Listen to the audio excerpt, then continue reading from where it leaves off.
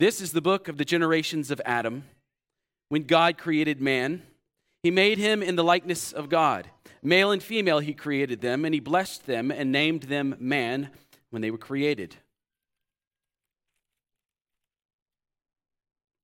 When Adam had lived 130 years, he fathered a son in his own likeness, after his image, and named him Seth. The days of Adam after he fathered Seth were 800 years, and he had other sons and daughters. Thus all the days that Adam lived were 930 years, and he died. When Seth had lived 105 years, he fathered Enosh. Seth lived after he fathered Enosh 807 years, and had other sons and daughters. Thus all the days of Seth were 912 years, and he died. When Enosh had lived 90 years, he fathered Kenan. Enosh lived after he fathered Kenan 815 years and had other sons and daughters. Thus all the days of Enosh were 905 years, and he died. When Kenan had lived 70 years, he fathered Mahalalel. Kenan lived after he fathered Mahalalel 840 years and had other sons and daughters. Thus all the days of Kenan were 910 years, and he died. When Mahalalel had lived 65 years, he fathered Jared. Mahalalel lived after he fathered Jared 830 years and had other sons and daughters. Thus all the days of Mahalalel were 895 years, and he died. When Jared had lived 162 years, he fathered Enoch. Jared lived after he fathered Enoch 800 years and had other sons and daughters. Thus all the days of Jared were 962 years, and he died. When Enoch had lived 65 years, he fathered Methuselah. Enoch walked with God after he fathered Methuselah 300 years and had other sons and daughters. Thus all the days of Enoch were 365 years. Enoch walked with God, and he was not, for God took him. When Methuselah had lived 187 years, he fathered Lamech.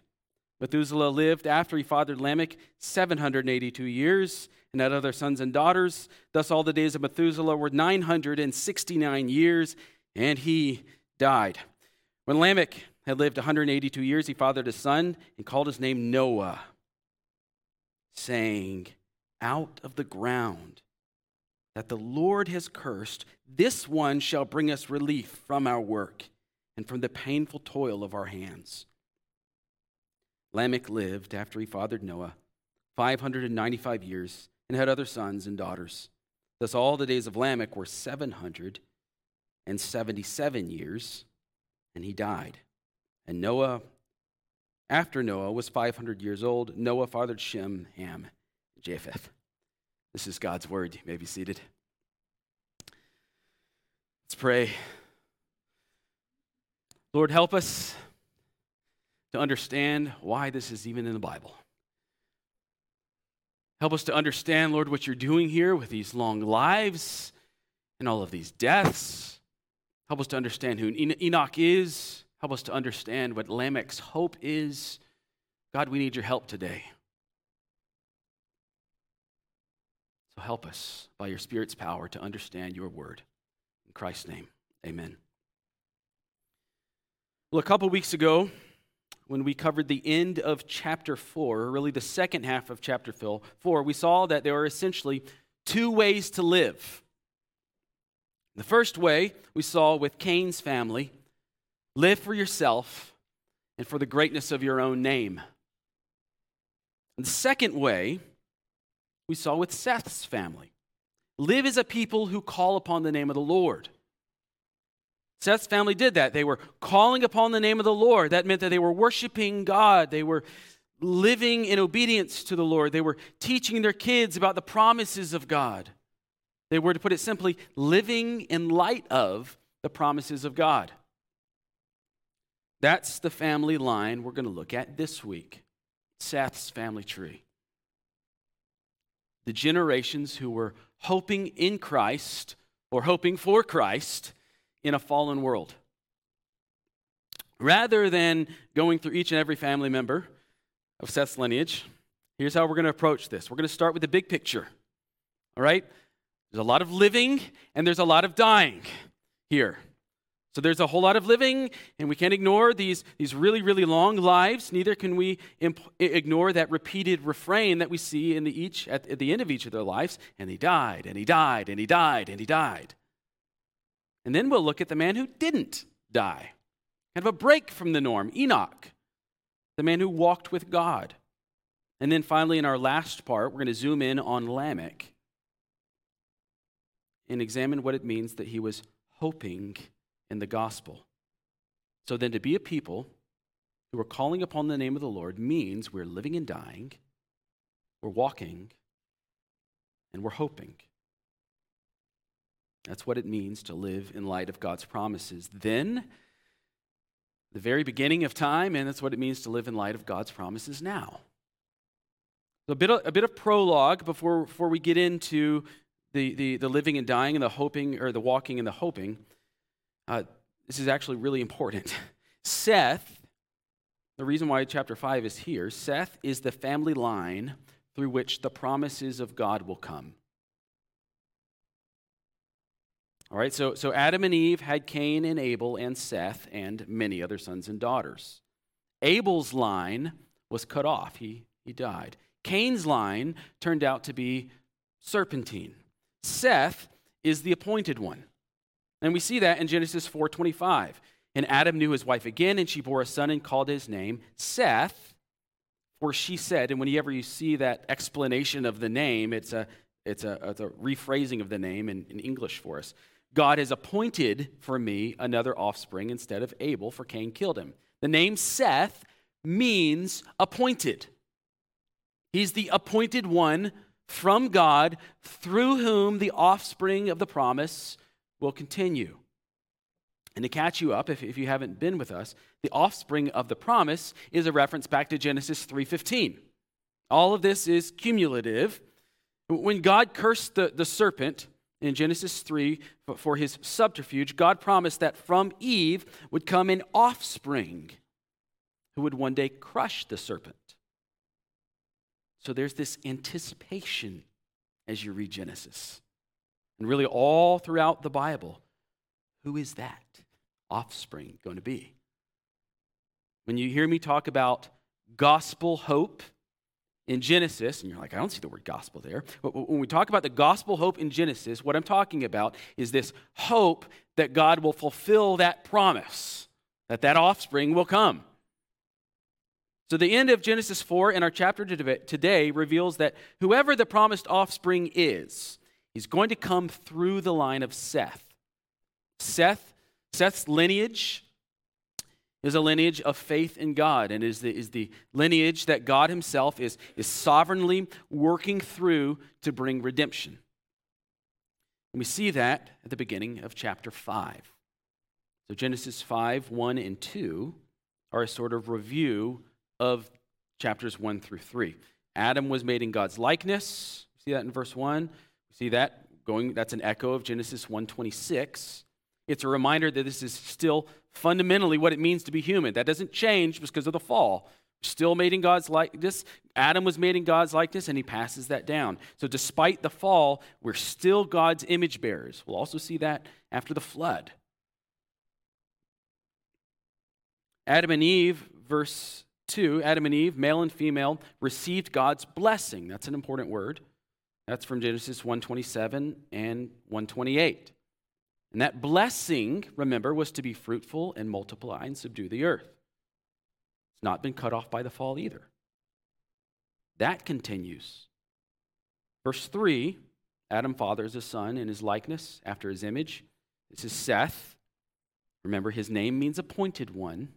We kind of miss that in the English because we know a lot of guys named Seth, but in the Hebrew, this means appointed one. This is like the promised one, the one who's coming. He's the one who will continue the promise. So the blessing continues, be fruitful and multiply and subdue the earth. The image bearing of God continues. The promise of the seed from the woman continues. In other words, at the very beginning of chapter 5, Moses makes it crystal clear God's plan is continuing.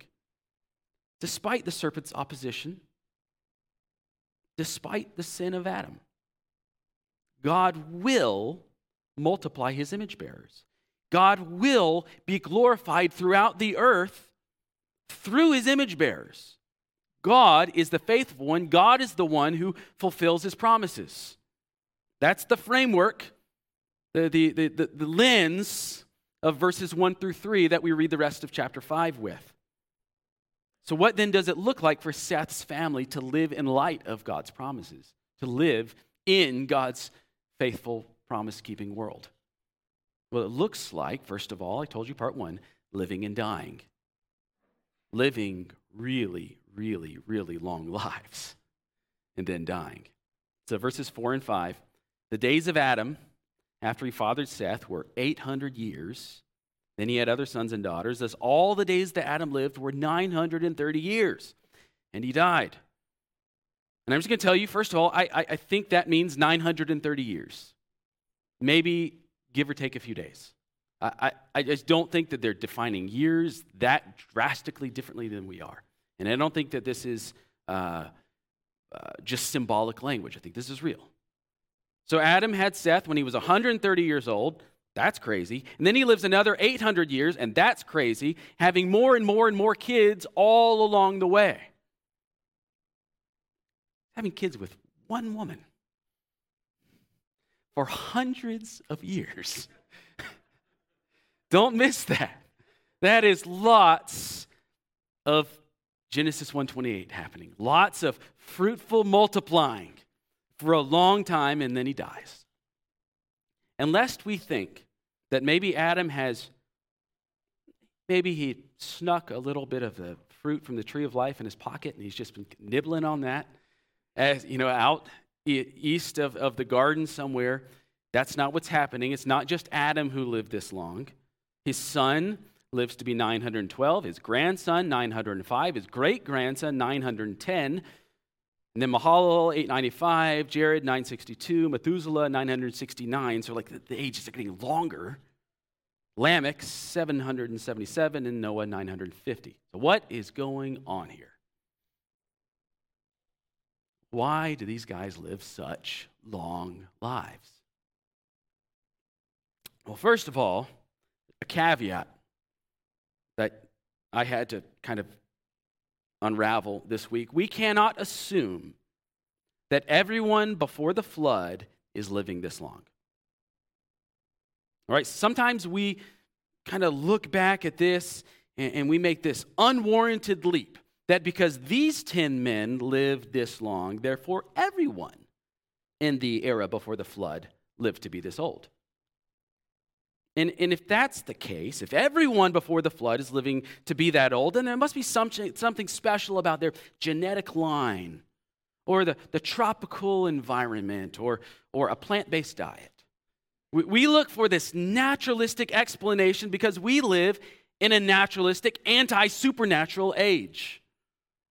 But even if we were to look at this from a modernist scientific perspective, which we shouldn't, but if we were, and we were, as anthropologists, given a sample set of 10 people that span a couple thousand years, and given the exponential growth of the human race over this many years, that would have been hundreds and hundreds of thousands of people. If we had those 10 cases, and we said that because we know these 10 cases lived a long time, therefore everyone lived that long, that's just bad science, isn't it? Nothing is said about the other sons and daughters from these families. We don't know how long they lived. We cannot project upon them these long lives, nor do we know how long Cain's family members lived. Remember from chapter 4, there's nothing mentioned about their ages. There's something about these men, the ones who are listed, that warrants Moses' telling of their ages. And we know that's the case because in a few chapters, when we get to the genealogy of Noah's family, so things are kind of narrowed down to Noah and then his 3 sons, and we'll see the generations of Noah's 3 sons, Shem, Ham, and Japheth. The line of the offspring of the seed, or the line of the seed, the promise, goes through Shem. So what Moses is going to do there with Shem's family is tell us how long all of those offspring lived, leading all the way up to Abraham. But he won't tell us how long Ham's family members lived, and he won't tell us how long Japheth's family members lived. And he won't tell us about the branches from Shem's line that don't go to Abraham. So this is all about, when you step back and look at Genesis, this is all about the lineage of Abraham. In fact, after we get to Abraham, the one through whom the seed of the promise most certainly comes, ages are hardly mentioned at all anymore. The genealogy of 10 generations in Genesis 5, from Adam to Noah, and the genealogy of 10 generations from Noah's son Shem to Abraham in Genesis 11 are the only 2 genealogies in all of the Bible that have, and there's a lot of genealogies in the Bible, these are the only 2 that have any ages attached to them. That should tell us something. That's a clue. What becomes important when we get to Abraham then, so this is all funneling down towards Abraham, what becomes important when we get to Abraham is the covenant with God and the promise that through Abraham the nations will be blessed. And that promise, that blessing of the nations, is not long life. It's eternal life in Christ. Now, do you see what's happening here? Long life, long life, long life. Abraham, promise, covenant, eternal life in Christ. So while it's possible that there is something physically or genetically unusual about these people, or maybe about the time that they live in, let me tell you this, that is not the point of the text. The point of the text is that the patriarchs of the line of the promise lived miraculously long lives. And I can say miraculously because that's the only way this is happening. Lives that were extravagantly long before the flood and exceptionally long after the flood, all the way down to Abraham, who lived to be 175 and had a child at the age of 100. And that was considered what? It was a miracle, right? It was a miracle. So God is communicating with that Isaac miracle in the context of Genesis that he has historically worked providentially through this family line, and he's going to continue to work providentially through this family line. So the big picture, when you step back and look at Genesis as a whole, Abraham comes from this line of men. A line of men whose long lives were, here's my argument, a blessing from God. You see, the Israelites, you stop thinking like it's 2022. Put yourself way back then with Israelite people who have a much more supernatural worldview than you and I do. They weren't asking questions about genetics or alleles or telomeres or mutations along cell lines and cell proteins. To read that back into this text that's just silly. Okay, so don't do that. Their worldview was much more supernatural. They were much more interested in blessings and curses from God. That's their worldview. Blessings and curses. And from their perspective, Seth's lineage down to Abraham was a particularly blessed genealogy. Because to the Hebrew people, long life was a sign of God's blessing. Now, where did they get that from? They make it up? No. This is all over the Bible. See, there's several places in Scripture. Just to name a few, Exodus 20, verse 12. This is in the Ten Commandments, the sixth of the Ten Commandments. Honor your father and mother that your days may be long in the land that the Lord your God is giving to you. And you think, well, that's just for those people. Then, no. Paul repeats this in Ephesians chapter 5 or 6, somewhere in Ephesians. This is the command that comes with a promise.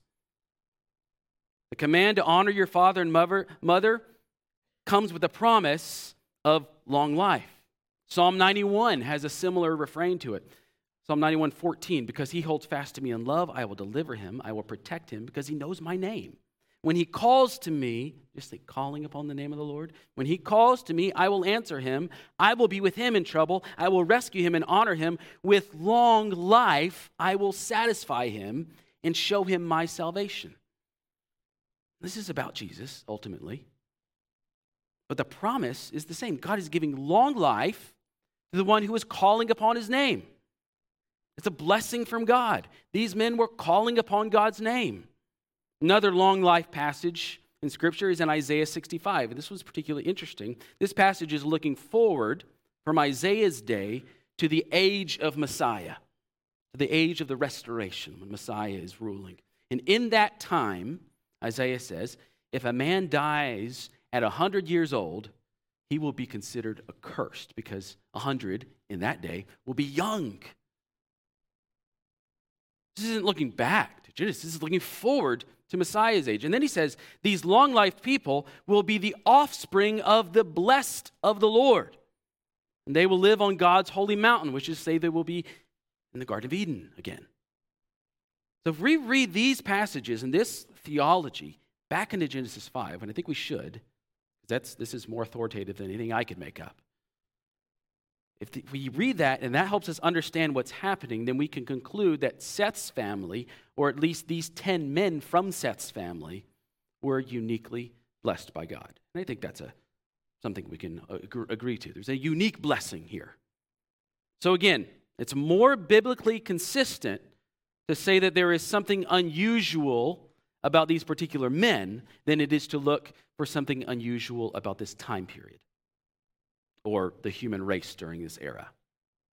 Right? So these are God's appointed offspring who carry the promise. They preach the promise. These are the men through whom Abraham and Isaac and the nation of Israel will come, followed by Judah and David and Solomon and the Christ. So in the line of the promise are these 10 men who lived incredibly long lives. And then they died. And then he died.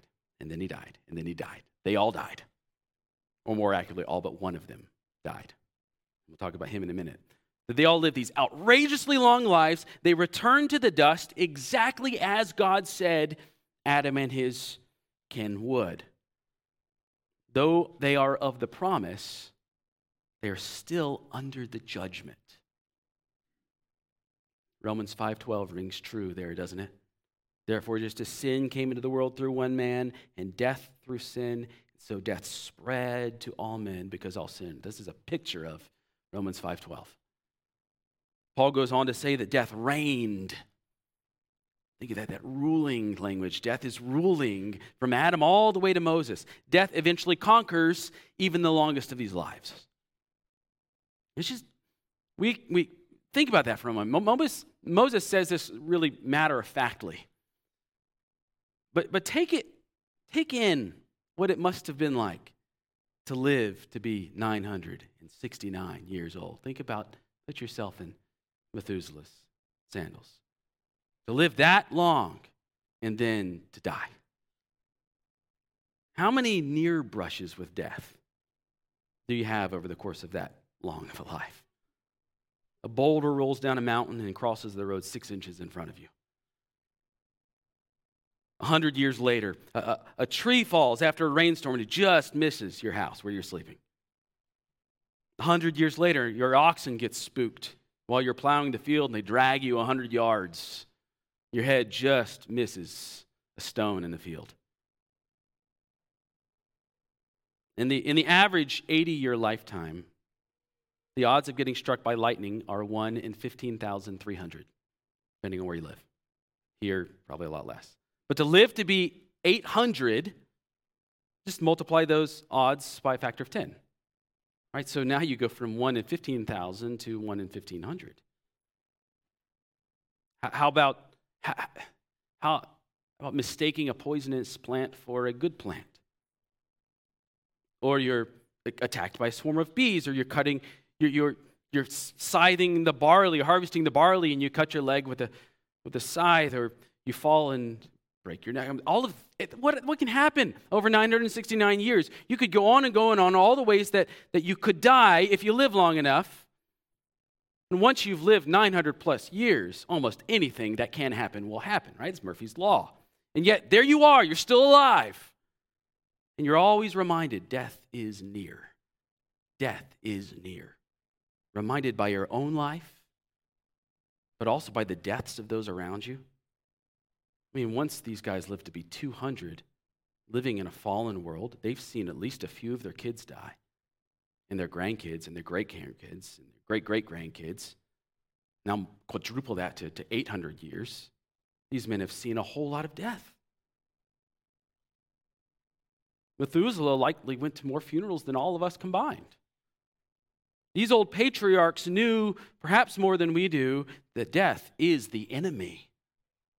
Death reigns. Death conquers all.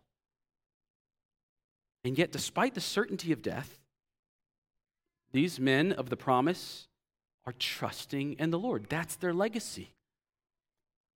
They're trusting in the Lord. They're worshiping God. How much more so should we? Hebrews 2, 14 and 15, since therefore the children share in flesh and blood, he himself, Jesus, likewise partook of the same things, that through death he might destroy the one who has the power of death, that is, the devil, and deliver all those who through fear of death were subject to lifelong slavery. For those of us who are in Christ, we live in the faith that Christ has conquered death.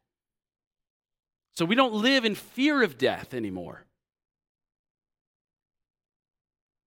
Friend, if you're living in the fear of death, whether that's fear of cancer or COVID or car crashes, if you're paralyzed and anxious because you fear death, you're not truly believing in Christ's finished work. Christ has destroyed the one who has the power of death. He's delivered you from that fear. You can now live in the freedom of knowing that though you will die, death is but a shadow. Your soul will be taken into God's presence in heaven, and at Christ's return, you will be resurrected to life everlasting. And what's interesting in this passage, you see all this death, and then right here in the middle of it, you get Enoch. And with Enoch, it's different, isn't it? Enoch's life is a foreshadowing of the one who will eventually escape death, truly. With Enoch, there's this glimmer of hope that maybe death isn't the forever foe. And that leads us to our second section as we examine Enoch's life and his walking with God. Though death is the enemy that will not be conquered fully until Christ's return, death is the enemy, and death reigned over all of these families, but not all of them died. Not everyone died. Genesis 5:21, when Enoch had lived 65 years, he fathered Methuselah. Enoch walked with God after he fathered Methuselah 300 years and had other sons and daughters. Thus all the days of Enoch were 365 years. Enoch walked with God, and he was not, for God took him. Enoch was taken from this physical realm into the heavenly realm, God's dwelling place. And there's this understanding in the text that the reason he received this reward was because of his walk with God. Hebrews 11 says that by faith he pleased God. What does it mean that Enoch walked with God?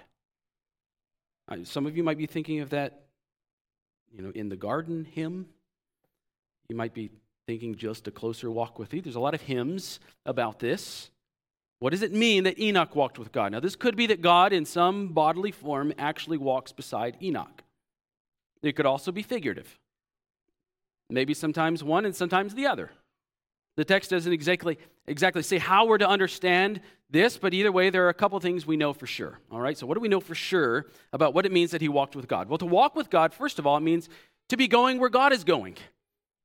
Right? You can only be said to be walking with someone if you're going in the same direction as them.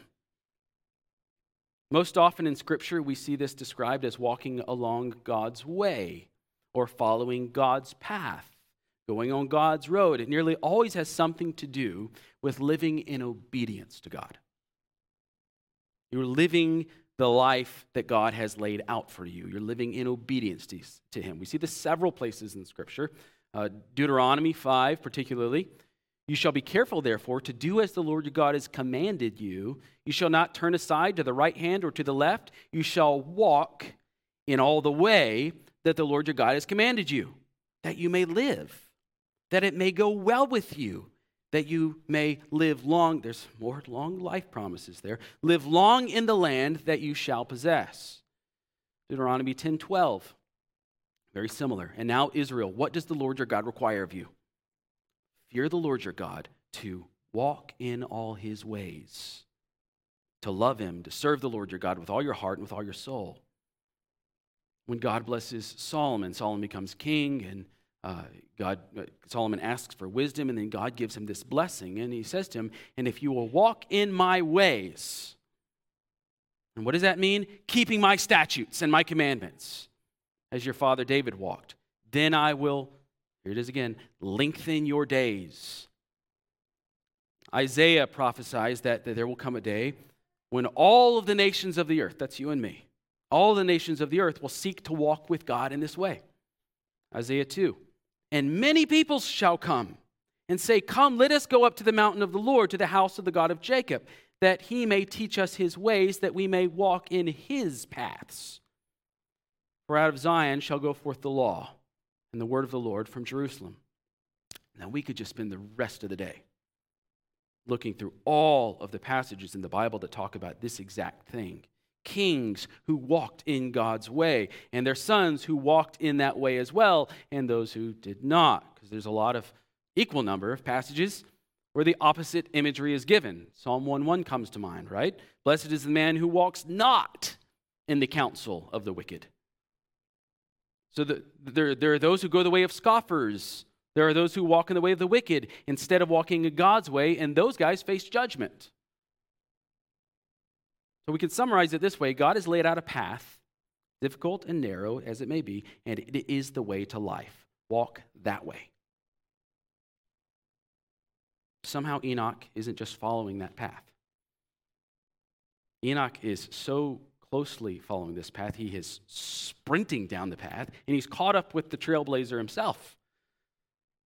And God has said, what do you do? Why don't you just come on home with me? It's kind of the image that comes to my mind. God has seen Enoch's desire to be with him. Second observation then about walking with God. To walk with God means to desire God. Enoch reminds me in some ways of Paul in Philippians, who wanted to serve the church, but he was torn because he said, my desire is to depart and be with Christ, for that is far better. There's a love for the Lord, and all of life desire to be with the Lord, and that motivates Paul's walking with the Lord, and I think that same sentiment is being lived out in Enoch's life. I want you to know something else about Enoch's life. Look at Genesis 5:22 again. Enoch walked with God after he fathered Methuselah 300 years and had other sons and daughters. So at 65, he has his son Methuselah, and then he has who knows how many other sons and daughters. And all throughout that time, for 300 years, as a family man, he's walking with God. Centuries of seeking the Lord, worshiping the Lord, intimate fellowship with the Lord, obedience to the Lord, all while raising a family. Doing that while he's raising a family and working the fields and being a part of his community and so forth. Enoch isn't off living in a cave, because we think about this, if I'm going to do that, well, I've got to be a monk. Right? I'm going to go live in a cave. He's not living in a cave so that he can commit every waking hour to fasting and sacrifice and study and prayer. Enoch is grounded in the faith, and he's living it out in the midst of real life. Why? Because he desires to. We all have excuses as to why our walk with God isn't what we want it to be, or what we say we want it to be. Most of the time, those excuses come down to the pressures of family life or work or just life in general. I'm just in a season where I don't have time to commit to scriptures or prayer or gathering with the church for worship. I'll begin to follow Christ more closely after the kids are out of diapers, or after the kids are out of the house, or after my job settles down, or after I get the shift I want, or after I retire, or after my surgery, or after my vacation. On and on and on. We all have. This is all of us, okay? But do you want to know why the real reason why some of us seek intimacy with the Lord and do it, and some of us don't? It's not busyness. It's not our stage of life. Those are smoke screens, and we know it. Just admit it. The real reason why some follow God more closely than others is desire. We do what we want to do.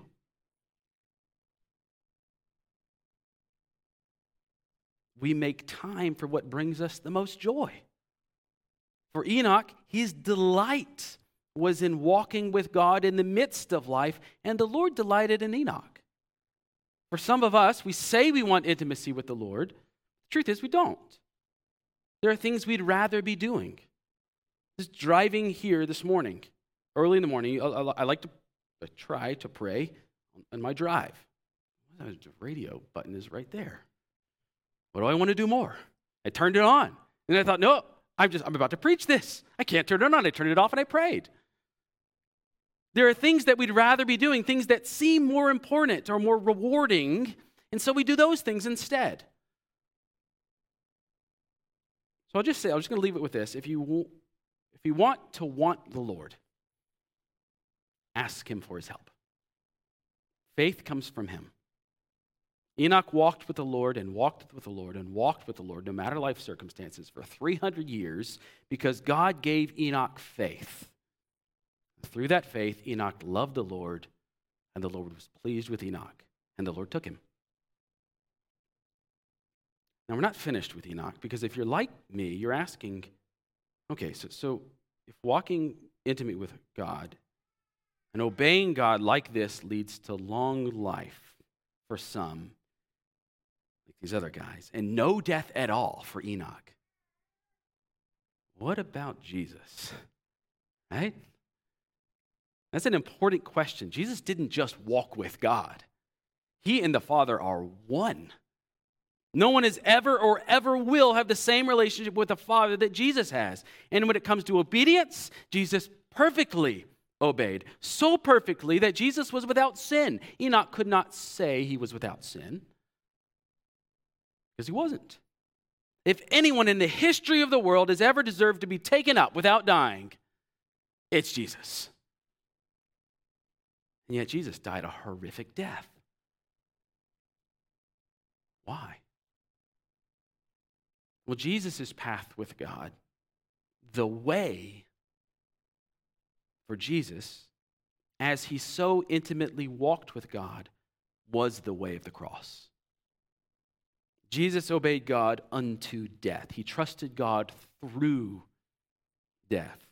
And it was through death that Jesus conquered Satan, sin, and death. It was through suffering and dying in obedience to God, in his walk with God, that Jesus' work was completed. It was through death that Jesus was rewarded the resurrection life. What that means for you and me is that our walk with God will look less Enochian and more cruciform.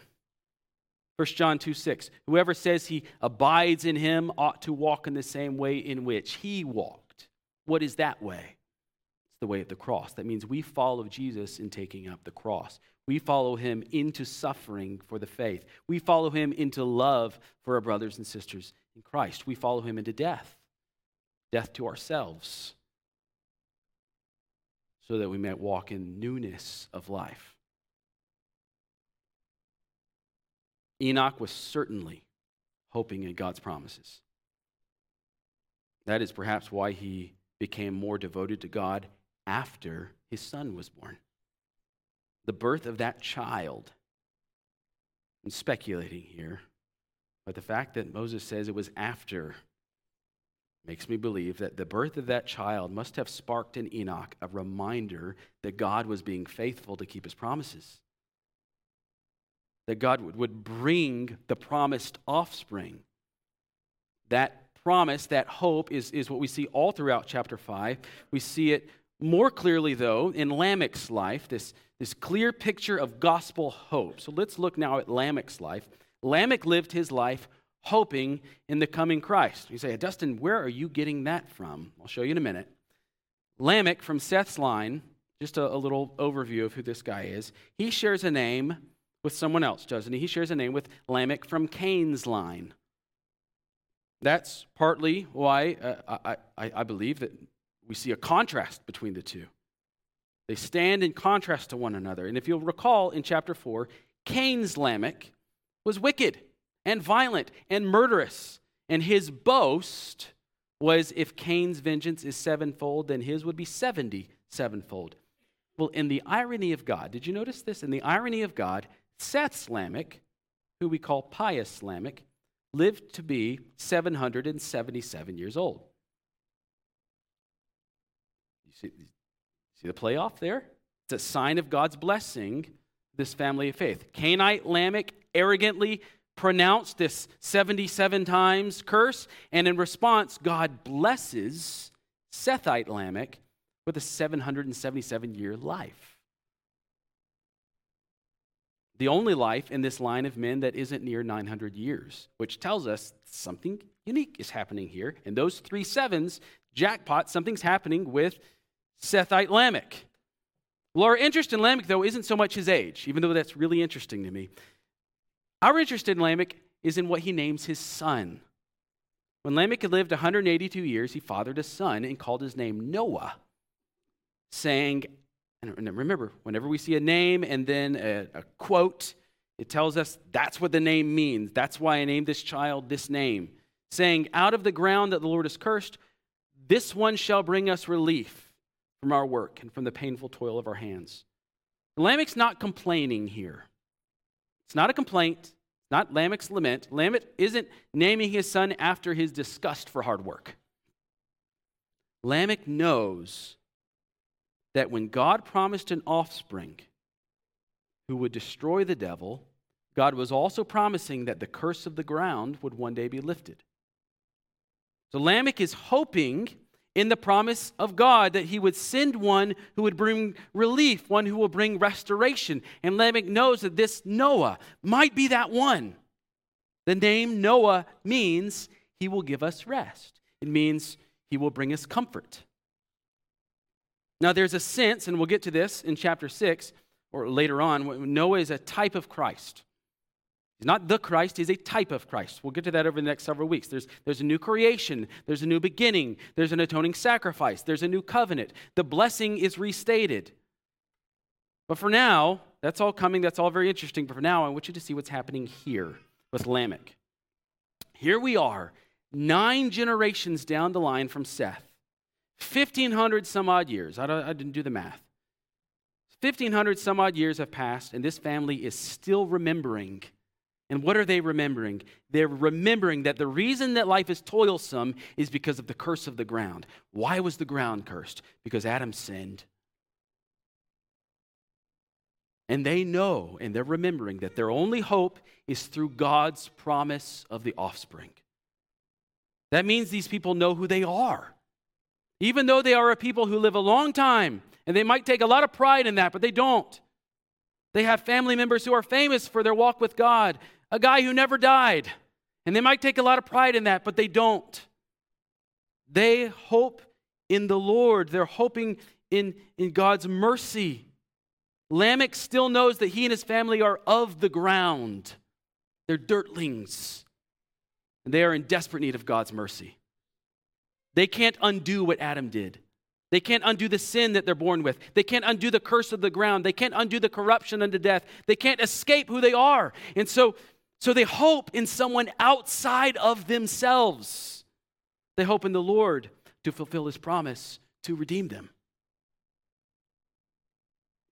Think about what that means. That means that when Adam passed that hope of the gospel to Seth, Seth passed it to Enosh, who passed it to Kenan, who passed it to Mahalalel, who passed it to Jared, who passed it to Enoch, who passed it to Methuselah, who passed it to Lamech, who, as we'll soon see, also passed it to Noah.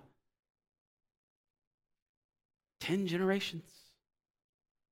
It's this simple message. Son, we are sinners, and our father Adam brought death and chaos into the world, but God has promised that he will bring one who will bring an end to death, an end to the curse of the ground, an end to the meaninglessness of life, the one who will bring true reconciliation with God. 10 generations, 1,500 years of gospel hope. That's amazing, isn't it, when you think about it? Let me just ask, though, as we think about this, how many generations does it take to lose gospel hope? 1. It only takes one. As soon as one generation forgets that they are sinners in need of God's mercy, they will begin to depend on themselves and on their own works to save them. And they will teach their children the same. As soon as one generation forgets that they were created for God's glory, they will begin to live for their own glory, and they will teach their children the same. As soon as one generation forgets the promises of God, they will put their hope in worldly promises and teach their children the same. It only takes one generation to lose the gospel. This isn't to say that God won't sustain the gospel through others. He will, and He has. He always does. But we do have a responsibility. So Del Cerro, if we are not firmly and deeply rooted in the Word of God, if we're not living in light of God's Word and walking as Christ walked with a cross on our backs, if we're not unashamedly preaching and teaching the whole counsel of God's Word, we cannot expect this church to be an outpost of the kingdom in 1,500 years. We can't expect it to be an outpost of the kingdom in 15 years. It will not last. If we are not diligent to return again and again and again to the heart of the gospel, to who Christ truly is and our true need for Him and our hope in Him, then the next generation will be lost. Why? Because so much of the world, so much of our own hearts tugs and pulls away from this message. So we need to know we cannot coast. We can't assume that because we once believed that we will always believe and that our children will always believe. All of you know that. You've seen that just in this life, just in the last 3 years. If we blink for a moment, if we rest for a moment, suddenly we've forgotten our own sinfulness and our need of a Savior. Because we're fine. A church can become focused on the wrong things, even for the sake of evangelism. Because if you focus too much on evangelism, then you want to be attractional, you would be attractive to outsiders. And if you want to be attractive to outsiders, what do? Well, do what the outsiders want. God becomes small. God's authority becomes little. People become big. We lose sight of God's glory and His holiness and His sovereignty and salvation, and our message gets really mushy and man-centered and pragmatic. We can grow weary of preaching the offense of the cross and Christ's atoning work as a substitute for us, and in just a few years, the church becomes unrecognizable as the people of God, entrusted with the message of God. This is why, church, that we take membership and baptism so seriously. It's why when we take the Lord's Supper, we re-examine again and again and again. Why are we doing this? This is why we confess our own sins every week. We must be reminded of Christ's work for us every week because we will forget by Monday. It's why together we say the creed that was passed down from 1,800 years ago. That's why we read the Word and preach the Word and sing the Word. Every element of our worship service is meant to communicate week in, week out that our hope is in Christ alone, the offspring who destroys the devil and all his works. It's the same message that we see in chapter 5. This is the faith that has been delivered to us by the saints before us and the saints before them. This is the faith that goes all the way back to the early church, people who died to preserve it, back to the apostles who died to preach it, back to the prophets, back to Moses and Abraham and Noah and Lamech. And by the grace of God, this is the faith that is confirmed in you by the Holy Spirit's power. It's not your mental assent. It's not a testimony to how smart you are or how smart I am or what we could figure out from reading the Bible. This is the Holy Spirit's power instilling in us this faith passed down from Adam all the way to us. So it's my prayer, we'll finish with this. May God, by his mercy, by his providence, give our families centuries in this faith until Christ's return. May he give our church boldness and perseverance to continue in this faith. Amen? Let's pray. Lord, we do pray that sincerely. That we would live these lives not fearing death as a testimony to Christ's work. That we would live walking with Christ, hoping in Christ, so desiring Christ that we would say it is better to depart and be with Christ. And Lord, may we take this faith and pass it down to our kids and their kids and our neighbors and their kids. Lord, instill in us a love for you and a hope in this faith. In Christ's name, amen.